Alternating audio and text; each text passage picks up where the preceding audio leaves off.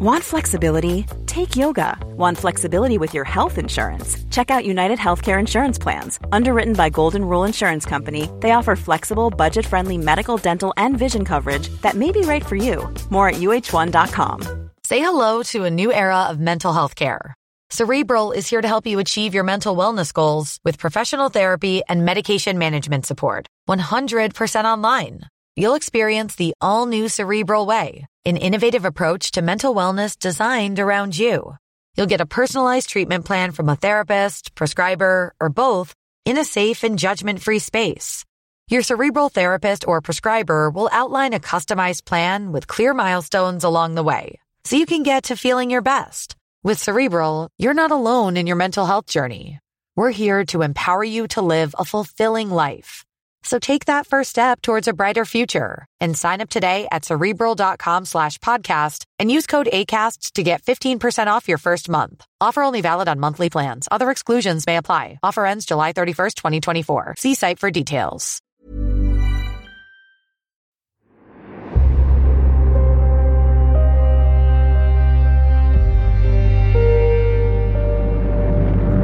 Pilot to Bombardier. Your ship. Bombardier to pilot. Roger. Bombardier to crew. Bombay doors open. Pilot to radio operator. Camera on. Bombs away. We are going to win the war, and we are going to win the peace that follows.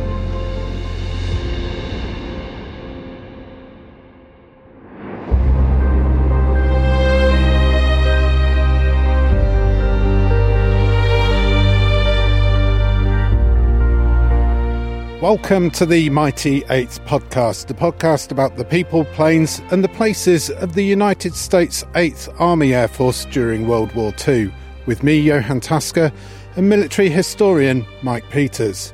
In this episode, we're at Ridgewell Airfield in the east of England, home of the 381st Bomb Group here in the county of Essex, about 50 miles northeast of London.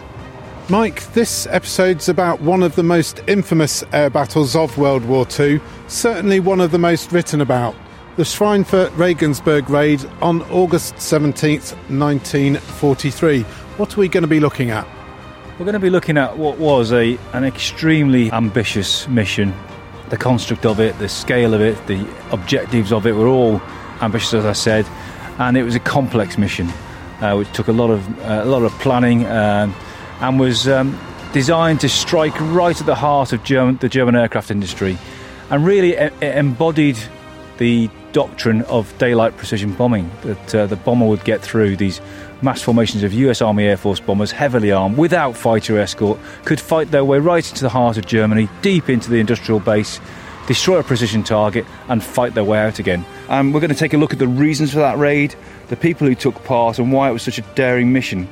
A really big challenge. We're here at Ridgewell Airfield, home of the 381st Bomb Group, and to help us on that journey, on that mission, we're joined by a very special Mighty Eighth podcast guest, Paul Bingley, chairman of Ridgewell Airfield Commemorative Museum. Paul, you're not only the chairman of the museum, you've also co-written a book with Mike about the 381st called Bomb Group, not only talking about this mission, but talking about the whole history of the 381st.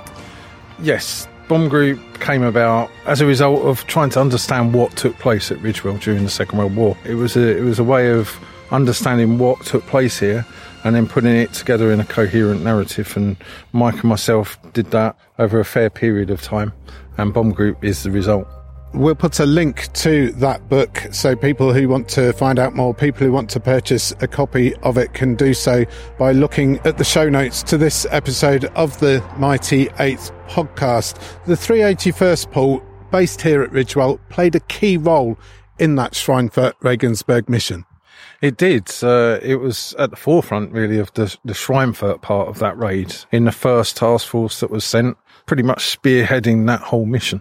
Consequently, it was a bit of a disastrous mission for the 381st, as we will find out. And we're going to talk all about that mission in a moment, about the people, the planes and the places of that Schweinfurt-Regensburg raid. But right now we're standing here outside one of the Nissen huts at Ridgewell. And from the outside at least, it looks almost exactly as it would have done 80 years ago on the day of the Schweinfurt raid, August 17th, 1943. And it's been lovingly restored with a black painted corrugated roof, 2 big lamps either side of the main entrance to the Nissen hut, and a sign by the door proudly telling us that this is Essex's only long-term heavy bomber base. Paul, what does that mean? So during the Second World War, there was something like 22 airfields used throughout Essex, but all of them, bar Ridgewell, were used by a variety of different aircraft types, whereas Ridgewell was only ever used by heavy bombers. So at the outset of operations in January 1943, Short Stirlings of 90 Squadron arrived here, and they remained here for the next 5 months, where they carried out 51 operations. And then from June 1943, the 381st Bomb Group's B-17s arrived, and they remained here for the duration of the Second World War. So only 2 types of bomber ever used Ridgewell, and they were heavy bombers, hence the reason for Ridgewell being Essex's only long-term heavy bomber base. Now, there were thousands of Nissen huts just like the one we're standing outside on airfields right across eastern England, many of them used as barracks. This particular Nissen hut was part of the hospital, and we're on the edge of the airfield next to the road which goes to Braintree, where there was a large US hospital. So nursing people back to health here at Ridgewell, the more seriously injured and wounded going down the road to Braintree. Listeners can probably hear some of the traffic in the background. Today the hut has a different role, keeping alive the memories of the men and women who served here at Ridgewell. Today it's home to Ridgewell Airfield Commemorative Museum. Let's go inside and take a look. So I like this collection here. This was sent to us from the States last year. This guy's uniform.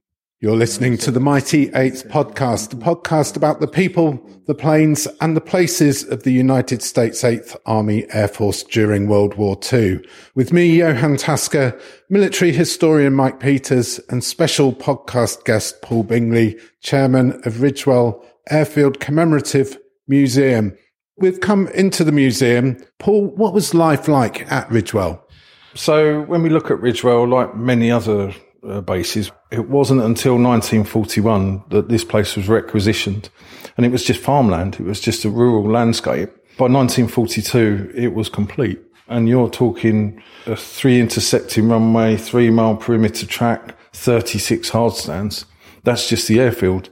To supplement that, you've got around 500 buildings to accommodate around 2,900 people. So suddenly, these rural areas, they have this massive airfield built in the middle of it. In Ridgewell, the village of Ridgewell, there were approximately 400 people living there at the time. And then in June 43, the Americans arrive, and they bring with them their chewing gum and their nylons and this, that and the other. And so you can imagine it was a melting pot here. So you've got 2,500 odd people here filtering out into the local communities, going to the pubs. And these guys have come from all over the States. You know, suddenly they're on the other side of the Atlantic in a place that seems familiar because people are almost speaking the same language, but they're not. It's a different language and there's different money. So it was a very interesting mix of people that suddenly came together at one time. We've come further into the museum. Mike, this is a reproduction of a 1940s living room, and we can also see a shop shelf with UK products, English, British food products, also selling American products as well. The arrival of the Americans really did make a huge difference to the local community. Yes, it's a completely different standard of living. We're in rural Essex, close to the Suffolk border. Prior to the war, this is a very, very agricultural, definitely a rural area.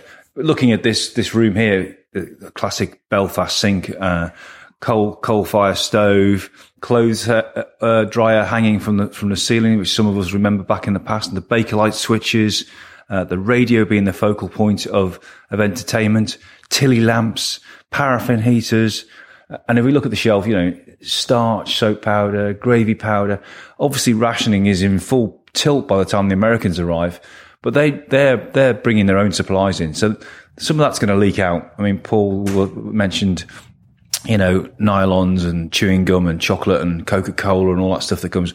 And of course, the US is untouched by war itself. After Pearl Harbor, it's not under bombing. So they're producing, that economy is generating the supplies and the nice things to have for the Americans. And it's just an army. They want their soldiers, men and women in Europe, to be well looked after, well clothed, well fed. So that's been shipped over in huge amounts.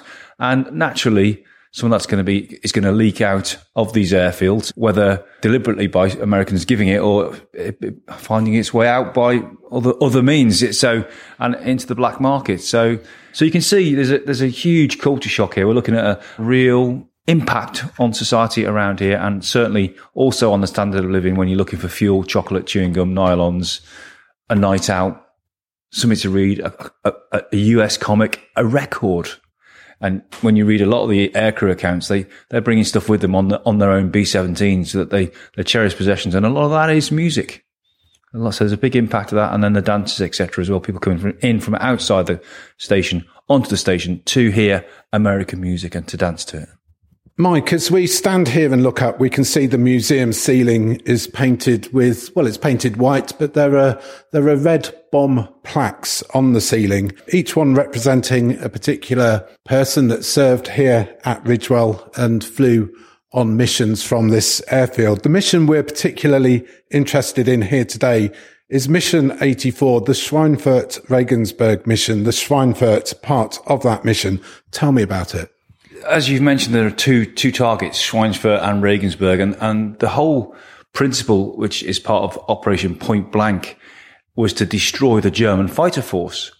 And that German fighter force, we're going to destroy it at source. We're going to knock out the factories that build the Messerschmitts, that make the ball bearings, that make the Junker engines and the Messerschmitt engines and the BMW engines, etc. We're going to destroy it at source. And we're going to do that with daylight bombing, precision bombing, using our Norden bomb sites and all our guns, etc., our concept. And we're going to fly all the way without fighter escort, other than at the start, all the way deepest into Third Reich airspace, punch our way in, hit the target, and then fight our way back out again. But you just got to consider that as for a moment before we go any further. This is going to be the biggest raid to date that the 8th Air Force has undertaken. The Germans are obviously watching. The British, bomber Harris and Churchill, Roosevelt, they're all watching this. And that's the essence of the Schweinfurt-Regensburg raid, as in doctrinally and what they're trying to do strategically. Doing that as an airman or as a crew, as a bomb group, that's a completely different matter. And the 381st are at the absolute spearhead of this on the day in August. This was a two-pronged attack, a dual strike, as it were. 2 bomb wings, the first bomb wing going to Regensburg to bomb the Messerschmitt factory, the second bomb wing, of which the 381st bomb group was part, this was going to Schweinfurt to bomb the ball bearing factories there. The idea being that if you could bomb a ball bearing factory and take out ball bearing production, you would then effectively take out the German war machine, which relied heavily on ball bearings for things like engines, moving parts, etc., etc. There's no arguing with the American logic. Absolutely none. And of course, they think they have the technology to do that. So the logic being, okay, we're going to knock the fighters out of the sky when we can with our own fighters. But actually, if the Germans can't make those fighters, if they can't put the engines in them because the engines haven't got any ball bearings, that's even better.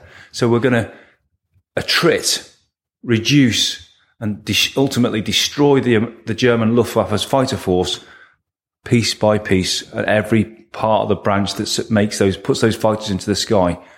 The aircraft, the pilots, the parts, the fuel, right down to the rubber that goes on the tyres, the ball bearings that makes the engines work, allow the engines to work, and the gearboxes. That's what we're about. It makes absolute sense. And the idea of this twin-pronged approach, this dual strike, hitting the 2 targets of Regensburg and Schweinfurt in quick succession, was that it would split and confuse the German Air Force, giving the mighty 8th a decisive advantage. That was the concept, absolutely, and it was a good plan. In concept, it was a good plan. There were two main targets in the raid: Schweinfurt and Regensburg. Regensburg, first of all, was a force led of 146 B-17 flying fortresses, and they would attack the Messerschmitt fighter production plant there. They were led by a man whose name would live much long after the war, Curtis LeMay. He would command that force, and that would be followed by a second wing of another 230 B-17 bombers led by Brigadier General Robert B. Williams. And they would have quite an array of targets, but there were three ball-bearing factories at Schweinfurt, three separate factories, and that force would then go in and knock out the ball-bearing. So we're knocking out a fighter production and a ball-bearing plant quite close together. And as you mentioned, the concept of the plan was that it would diverse and confuse the German defences so that they would work and support each other. More about that later, but that was the concept. And the 381st Bomb Group, that was part of the Schweinfurt Bomb Wing, the huge group of 230 planes that were dispatched to bomb Schweinfurt. Paul, Mike, let's go out onto the airfield and see how they got on. Want flexibility? Take yoga. Want flexibility with your health insurance? Check out United Healthcare Insurance Plans. Underwritten by Golden Rule Insurance Company, they offer flexible, budget-friendly medical, dental, and vision coverage that may be right for you. More at uh1.com. Say hello to a new era of mental health care. Cerebral is here to help you achieve your mental wellness goals with professional therapy and medication management support. 100% online. You'll experience the all-new Cerebral Way, an innovative approach to mental wellness designed around you. You'll get a personalized treatment plan from a therapist, prescriber, or both in a safe and judgment-free space. Your Cerebral therapist or prescriber will outline a customized plan with clear milestones along the way, so you can get to feeling your best. With Cerebral, you're not alone in your mental health journey. We're here to empower you to live a fulfilling life. So take that first step towards a brighter future and sign up today at Cerebral.com/podcast and use code ACAST to get 15% off your first month. Offer only valid on monthly plans. Other exclusions may apply. Offer ends July 31st, 2024. See site for details.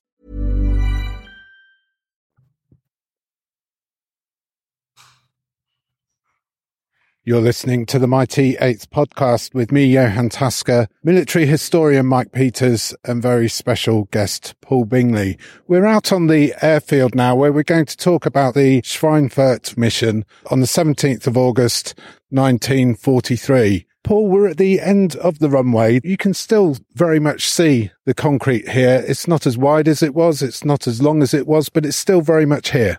Yeah, we've got a tiny strip of it still left, the main runway. It was 6,000 feet long back in the war, but a lot of it was taken away in the 60s when this place was handed back to the farmers from whom it was taken during the Second World War.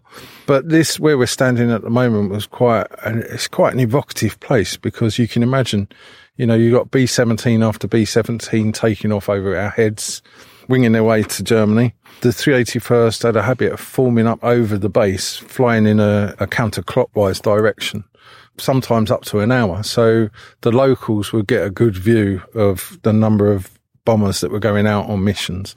And I'm often told that, people would count them out and then they count them back in again. So it's an evocative place. It's usually quite a peaceful place, but it's also at the moment the home of the Essex Gliding Club. And there's some people in the background tending to the runway, keeping back some of the shrubbery and making it good enough for gliding, if not for heavy bombers any longer. Mike, the Schweinfurt-Regensburg mission, tell me about the strategy behind it. Well, it's very much a fight your way in, fight your way out strategy with some complications, and it's a well thought out, very complicated plan, and it really is going to take the raid right into the heart of German air defences, and of course crucially they've got to get out again as well, and they've got some thoughts about how they're going to do that. So basically they're going to get through the defences, bomb Regensburg, which will be the first combat wing, before immediately turning south and flying on to reach American air bases in North Africa. So that's going to be a deception plan. They're not going to turn around and fly back to England. And then the second bomb wing would then push on and peel off and hit Schweinfurt and bomb the ball bearing factories soon afterwards. They'll then have to fight their way out, having hit their targets.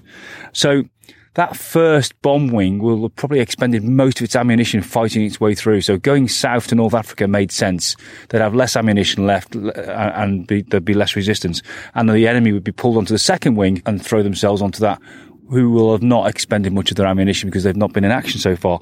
That's the theory, and we'll see if that works later on in the episode. So the first bomb wing goes to Regensburg, bombs Regensburg, turns right, turns south, goes on to North Africa.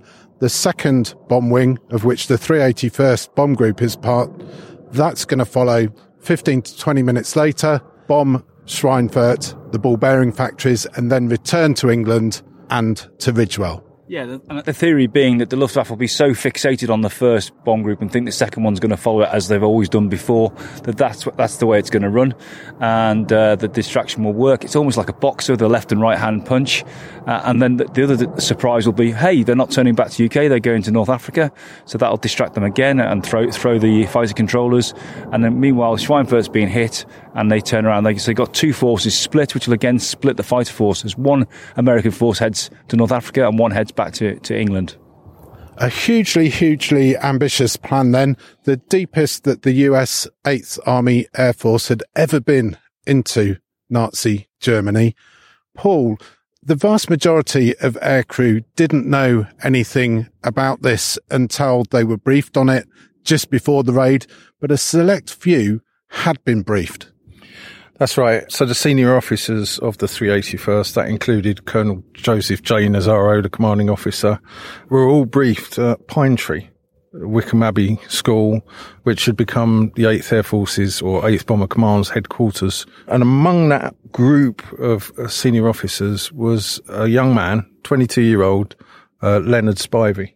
Leonard Spivey had been a farmer's son in New Mexico. He'd run out and joined the US Army Air Corps not long after Japan had attacked Pearl Harbor. And by November 1942, he'd become a navigator in the US Army Air Forces. And he was assigned to the embryonic 381st Bomb Group at its first training base, which was in a place called Pyote in West Texas. And his arrival saw him kind of elevated through the ranks quite quickly. He was assigned to the 535th Bomb Squadron, and he was assigned to the squadron's model crew. And these guys were the cream of the crop of the group or the squadrons. They were the best pilots, the best navigators, best bombardiers. So he was assigned as the navigator of the 535th model crew at Pyote. When he arrived at Ridgewell, which was in June 1943, he was elevated once again to become the squadron lead navigator. And then a few weeks before the Schweinfurt mission, he found himself as the group's standing navigator. So he was the head navigator of the group. He was responsible for all the administration for all the navigators across the 381st. So him and the commanding officers of the squadrons have all gone off to Pine Tree across London, and they find themselves at this big mansion. And Spivey's 22 years old. You know, he's from New Mexico. Now he's got this big English mansion in the countryside. He's taken in, he's introduced to the bigwigs of the 8th Air Force. He shakes hands with Ira Eaker, General Devers, the head of the US Army in Europe. So he can't believe where he is. He can't believe how far he's come. And the next thing, he's taken out into the grounds of Wickham Abbey, and he's taken to what he calls a kiosk. There's a kiosk in the middle of these grounds. And he's ushered in, and next thing he finds himself in an elevator, takes him underground into a bunker below the grounds of Wickham Abbey. And he comes out into a huge room that's lined with charts, maps of different airfields. And in the centre of this room is a small model. And it's a small model of a German town. And it's announced that this is Schweinfurt. This is going to be our next big thing. This is the next big target that we're aiming for.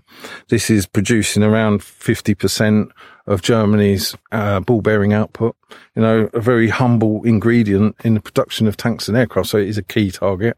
And it's going to be your mission to go there and destroy this. So Spivey's standing there looking at this small model, and he's counting the number of flak guns that are shown around this town, and he counts 80 of them. And this makes him very nervous. He was nervous about flak anyway.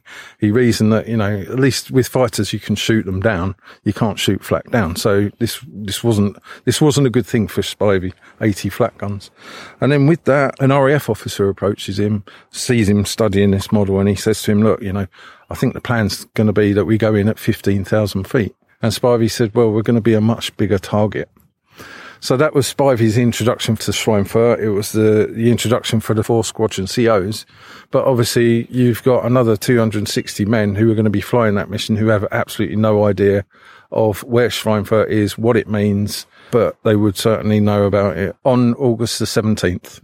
That's a great story, Paul, because as well as telling the story of understanding the plan and the flak and all the rest of it, 12 months before, the 8th Air Force mounted a raid of 12 aircraft, only 12 months before. Now we're talking about a couple of 350 aircraft being involved in this multiple target raid. But then, as an individual, we see Spivey enlisting, becoming an aircrew, becoming a navigator, becoming a good navigator, being pulled forward. And as the group, the Air Force expands and expands, he's being pulled through, and that's what happens. Anyone who's competent is being pulled through to the ceiling of their competence all the time. 22 years of age, and he's leading this raid for the bomb group. He's the responsibility for navigating 26 B-17s into the heart of Luftwaffe defended airspace, hitting a target and getting them home falls on his shoulders as the lead navigator, his alone. He's only 22 years old, for God's sake. When I was 22, I could barely dress myself. 22 years old. As the lead navigator, it's his job to find the target. If he messes up, everybody behind him messes up as well. Yes, you would hope that one of the Czech navigators would say we'd gone wrong, but he has the onus is on him. He's had the most lead time, the most understanding of the target. He's seen the whole target pack. He's known for the longest amount of time and got himself ready. And he is the most, not necessarily the most experienced navigator, but certainly the most capable and proficient navigator in the bomb group. So there is no one better.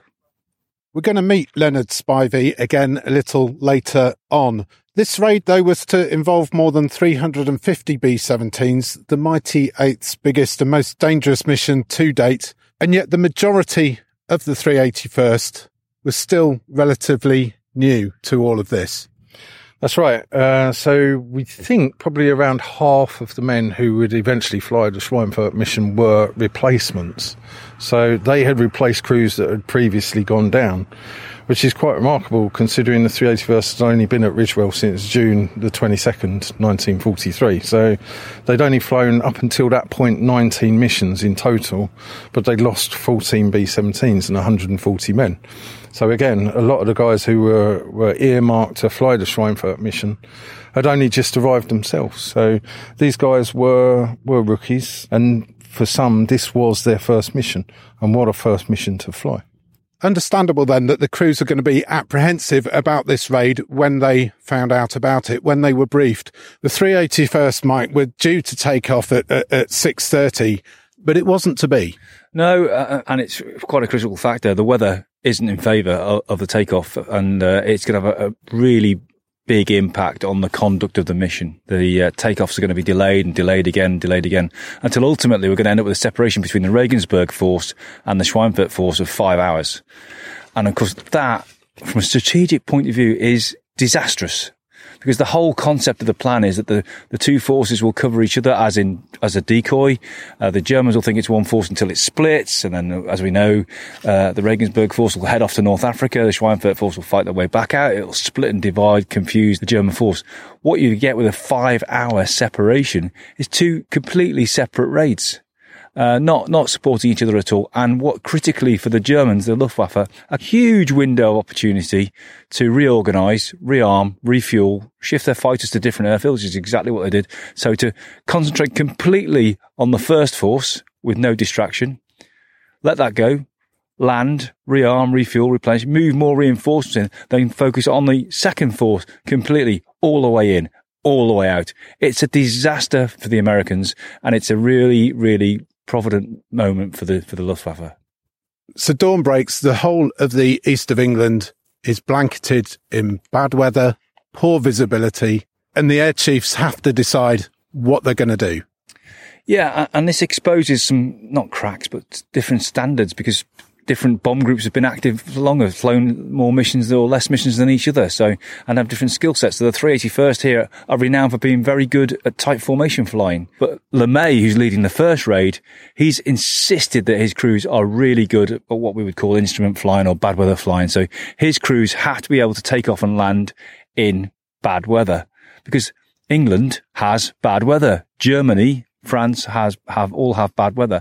So, and this exposes some of the bomb groups that have come through the production line, the training line, who have trained in good weather in America, and they get here, and this is completely alien to them. So, and it just shows how different groups and different group commanders have reacted over the months to get themselves to a point. But critically, the command and control to recall a raid is limited. We assume we've got instant communications with our 21st century technology. Even now, it would be difficult to do, especially once that stream of aircraft have gone, any fighter aircraft has gone, any deception measures of underway. This thing has an inexorability about it.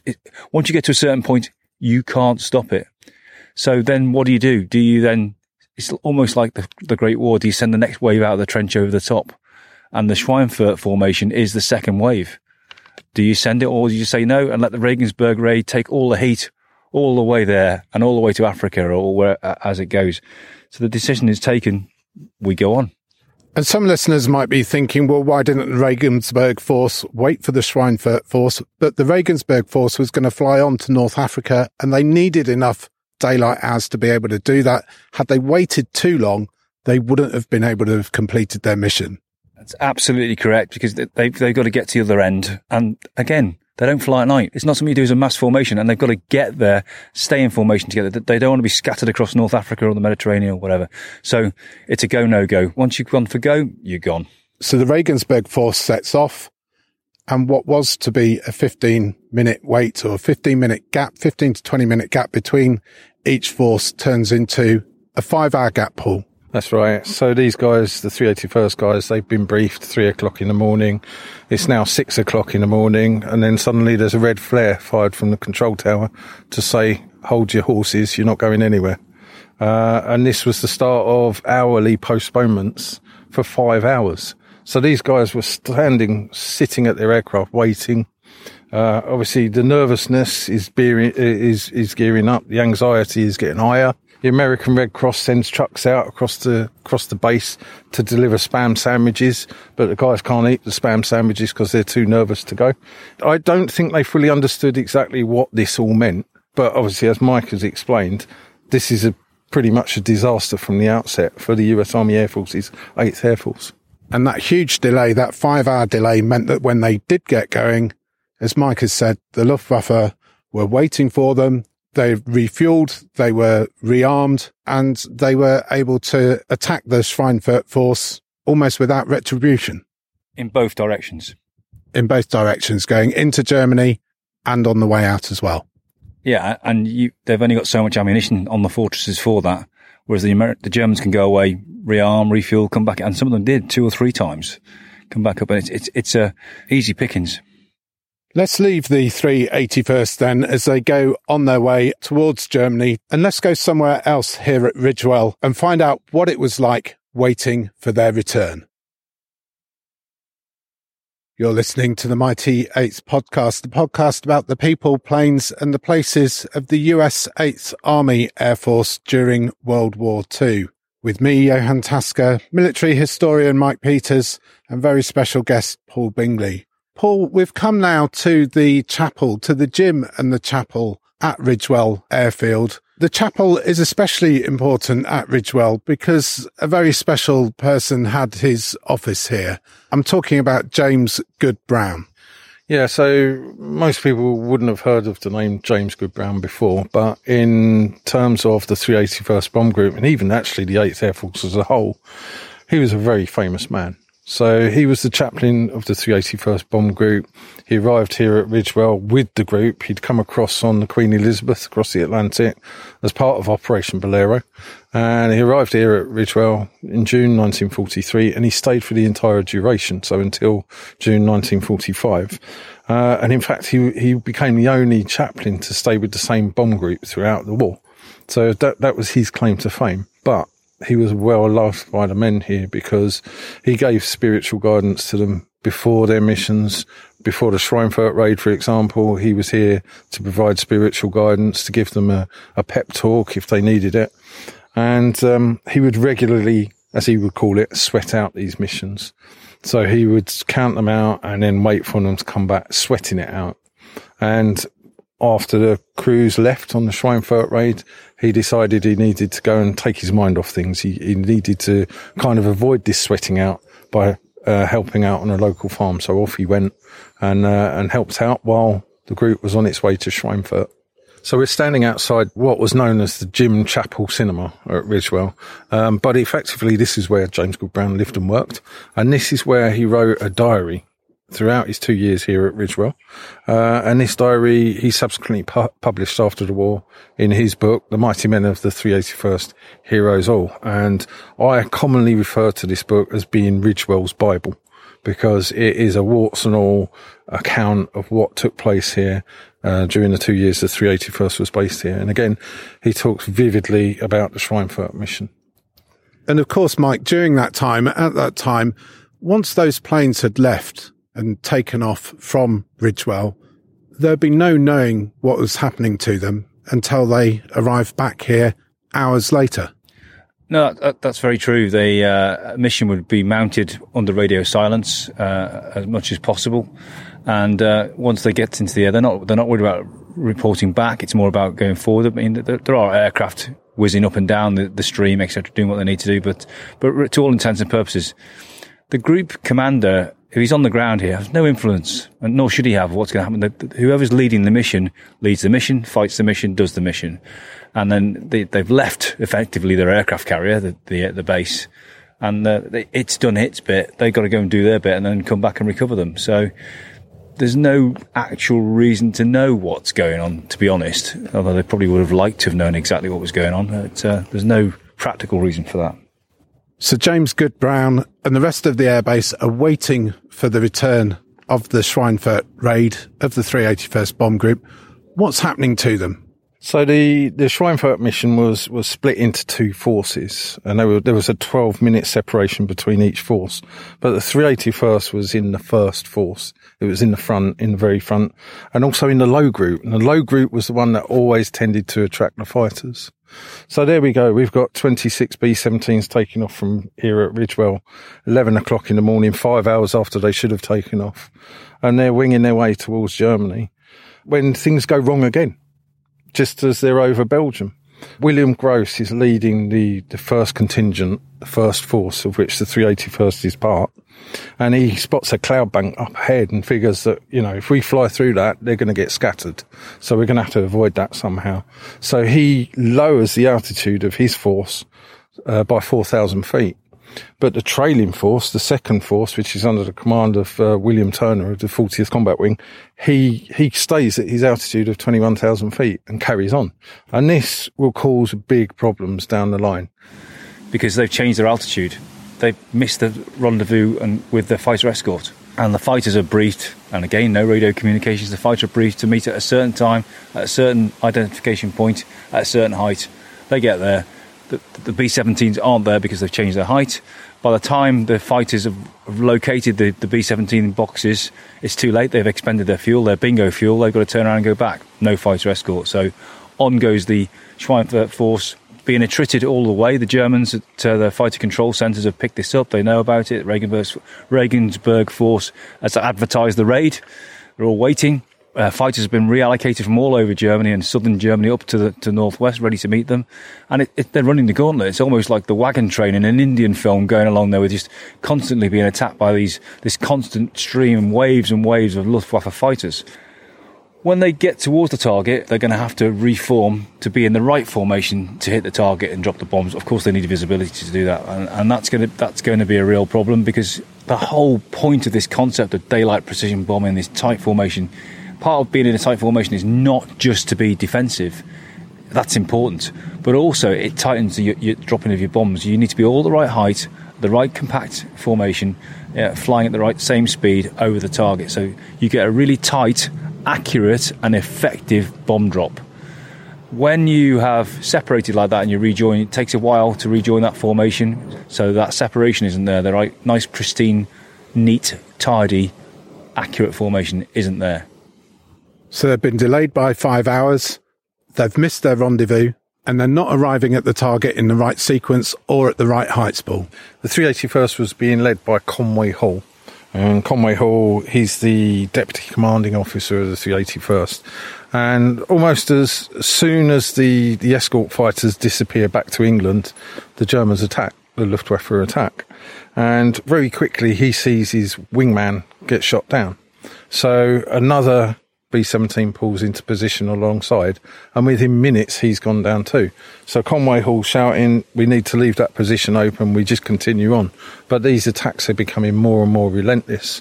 And in fact, that wingman who was shot down, the second one, all of the crew managed to bail out bar the pilot. Pilot was killed when the aircraft crashed in Germany. But 2 of those crew would eventually go on to escape and evade capture after bailing out over Germany, and reputedly became the first Americans to escape and evade capture from Germany. And Leonard Spivey, who we met earlier, what's happening to him? Well, he's firing his machine gun in the nose of his B-17, and he talks about at the end of this raid as being ankle deep in shell casings. In fact, he reckons that he expended about 4,000 rounds just in his position alone. You have, 8 other positions on the aircraft where people are firing machine guns. So he's really firing away, as are all the gunners in the 381st, trying to fight their way to Schweinfurt. And when they get there, Mike, do they manage to hit the target? Yes, after the weather, the flak, repeated fighter attacks and the formation separation and rejoin, they do manage to reform and appear over the target. Unfortunately, because of the disruption to the formation, because of all of those factors, it becomes a stream rather than the tight boxes that were planned. And what happens then is that they bomb in a 4-mile long stream of explosions. So 2 miles of that is beyond the target, but 2 miles of it are around the target. So it is effective. It's about 30 to 35% effective. Although the post-operational or post-mission analysis by the US Army 8th Air Force is far more optimistic than that. They claim that they've really done a lot of serious damage to ball bearing production. They do a significant amount of damage to Schweinfurt and the 3 ball bearing factories, but it's not the knockout killer blow as intended before the raid.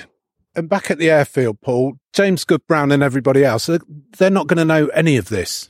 Absolutely not. They're oblivious to what's going on, but obviously it's in their mind throughout the day. So again, James Good Brown's taking himself off to a farm to take his mind off of things. And then he realises there's a point he needs to go back to the airfield. The ETA of the group, they're going to be coming back at a certain time. So he starts pedalling his way back to the airfield, and then he spots a formation of bombers in the distance, and it's a small formation. So he assumes it's the 91st Bomb Group, and they're on their way to Bassingbourn.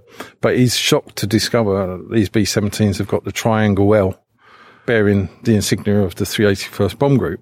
So he realises suddenly, hang on, we've sent so many more. Why are there only 15 there? And it's obviously that's when the shock dawns on him, when he gets back to the base and he realises the true extent of this disastrous raid that was Schweinfurt.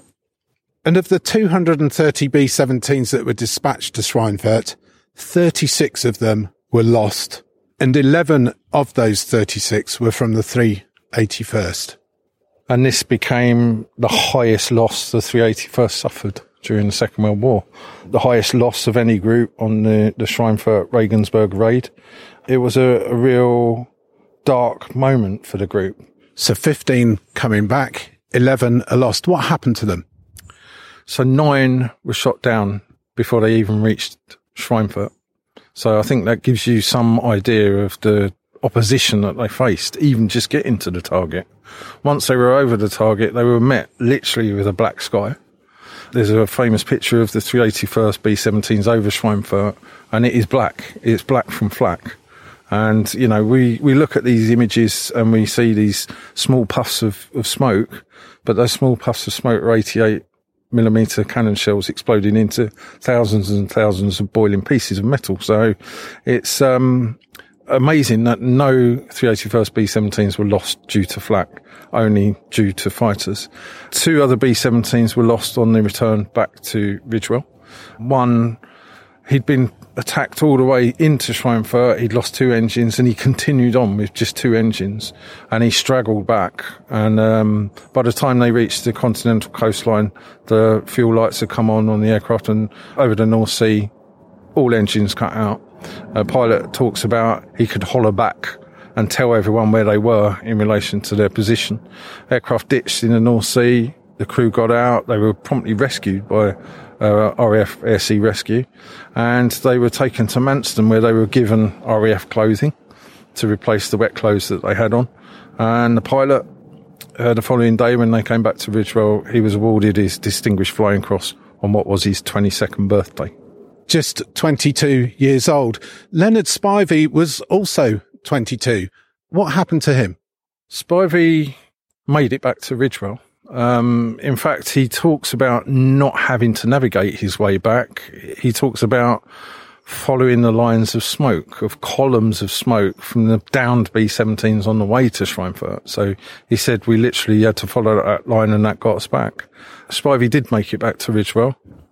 And shortly after the Schweinfurt raid, he was shot down on his next mission, the only B-17 to be lost by the group, and he was taken prisoner, bailed out of his aircraft, taken prisoner, and he was in Stalag Luft 3 for the next 17 months. Now, when James Goodbrown saw those 15 B-17s come back, he would have realised that 11 were missing. He wouldn't have known what had happened to the aircrew in those planes. What did happen to them?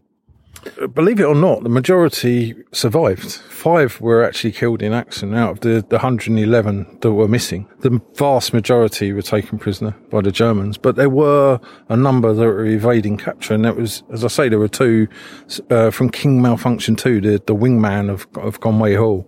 They were evading capture. It took them 2 months, but they walked all the way to Luxembourg, and finally got put in touch with the resistance and got back to England.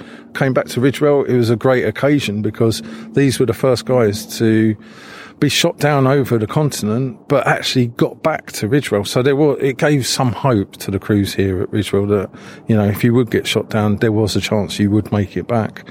But again, 5 were killed in action, but really 111 of them have been wiped from the roster. And that's a stark illustration of what people like Chaplain Brown had to contend with after this mission. He talks vividly in his diary about the following morning at breakfast, where the crews are in the mess halls, but there is a large gap. There's 110 or 111 people missing.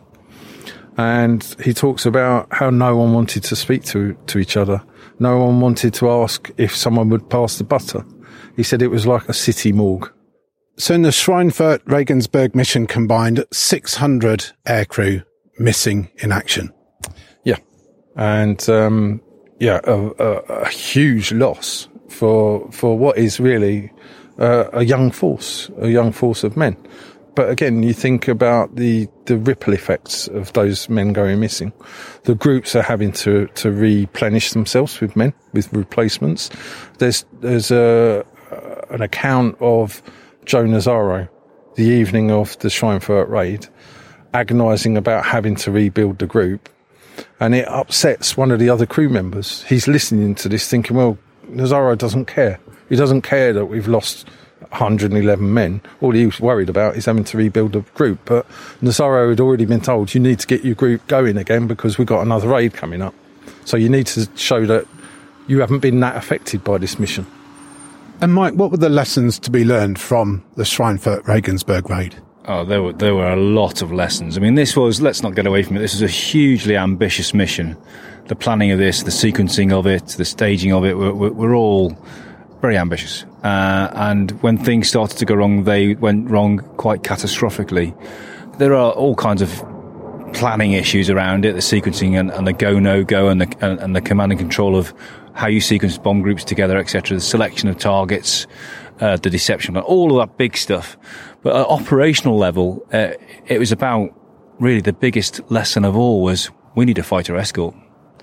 Because, when that fighter escort didn't link up with the 3 first, they're not defenseless by any stretch of the imagination, but it's a long, long haul. And if you are going to penetrate deep into German airspace whichever way you go, whether you go to North Africa or you come back to UK, you need fighter escort. You are going to run the gauntlet otherwise. The flak will always be there around every target, and as the war progresses, there'll be more and more flak, and you can mitigate against that with different ways, flying at different heights, all those things.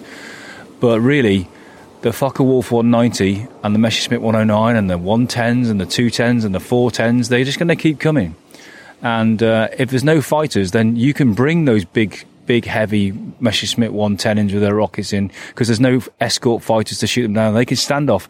And the very thing that you want to do for accuracy and defence, which is maintain a very tight combat box defence interlocked with other combat boxes, will work against you, because you're a densely packed target against a heavily armed 20mm cannon, free flight rockets, etc. Messerschmitt 110, which is designed just for this before the war as a bomber destroyer.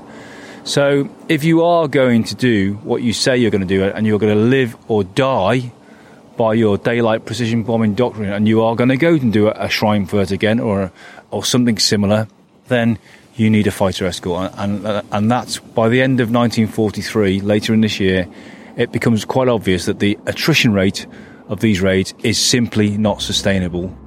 And we either abandon daylight bombing, switch to night, or we find a fighter escort that will do the job. And we get an escort that takes us all the way there, or at least further in, and we can be protected at least most of the way, if not all of the way.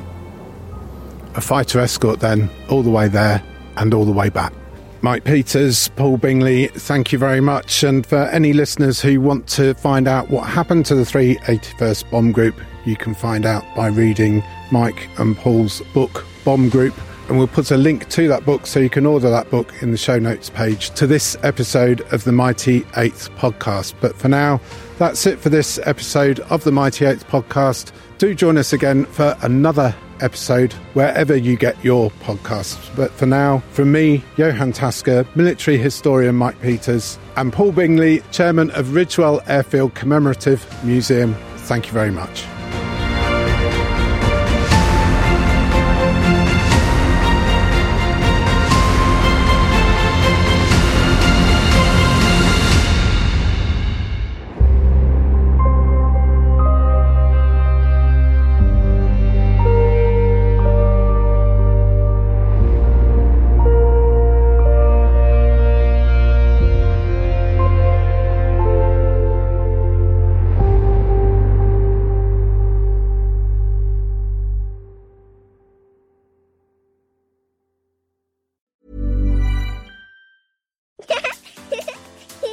Too tired to clean your floors after playtime? Forgot to vacuum before your friends bring their little ones over? Let Eufy X10 Pro Omni help. Powerful 8,000 PA suction removes debris, and MopMaster dual mop pads scrub away stubborn stains with ease. Save time and keep your floors cleaner. Want to know more? Go to eufy.com, that's EUFY.com, and discover X10 Pro Omni, the best-in-class all-in-one robot vacuum for only $799. Selling a little or a lot? Shopify helps you do your thing however you cha-ching. Shopify is the global commerce platform that helps you sell at every stage of your business. From the launch your online shop stage to the first real-life store stage, all the way to the did we just hit a million orders stage. Shopify is there to help you grow. Shopify helps you turn browsers into buyers with the internet's best converting checkout. 36% better on average compared to other leading commerce platforms. Because businesses that grow, grow with Shopify. Get a $1 per month trial period at shopify.com/work. Shopify.com/work.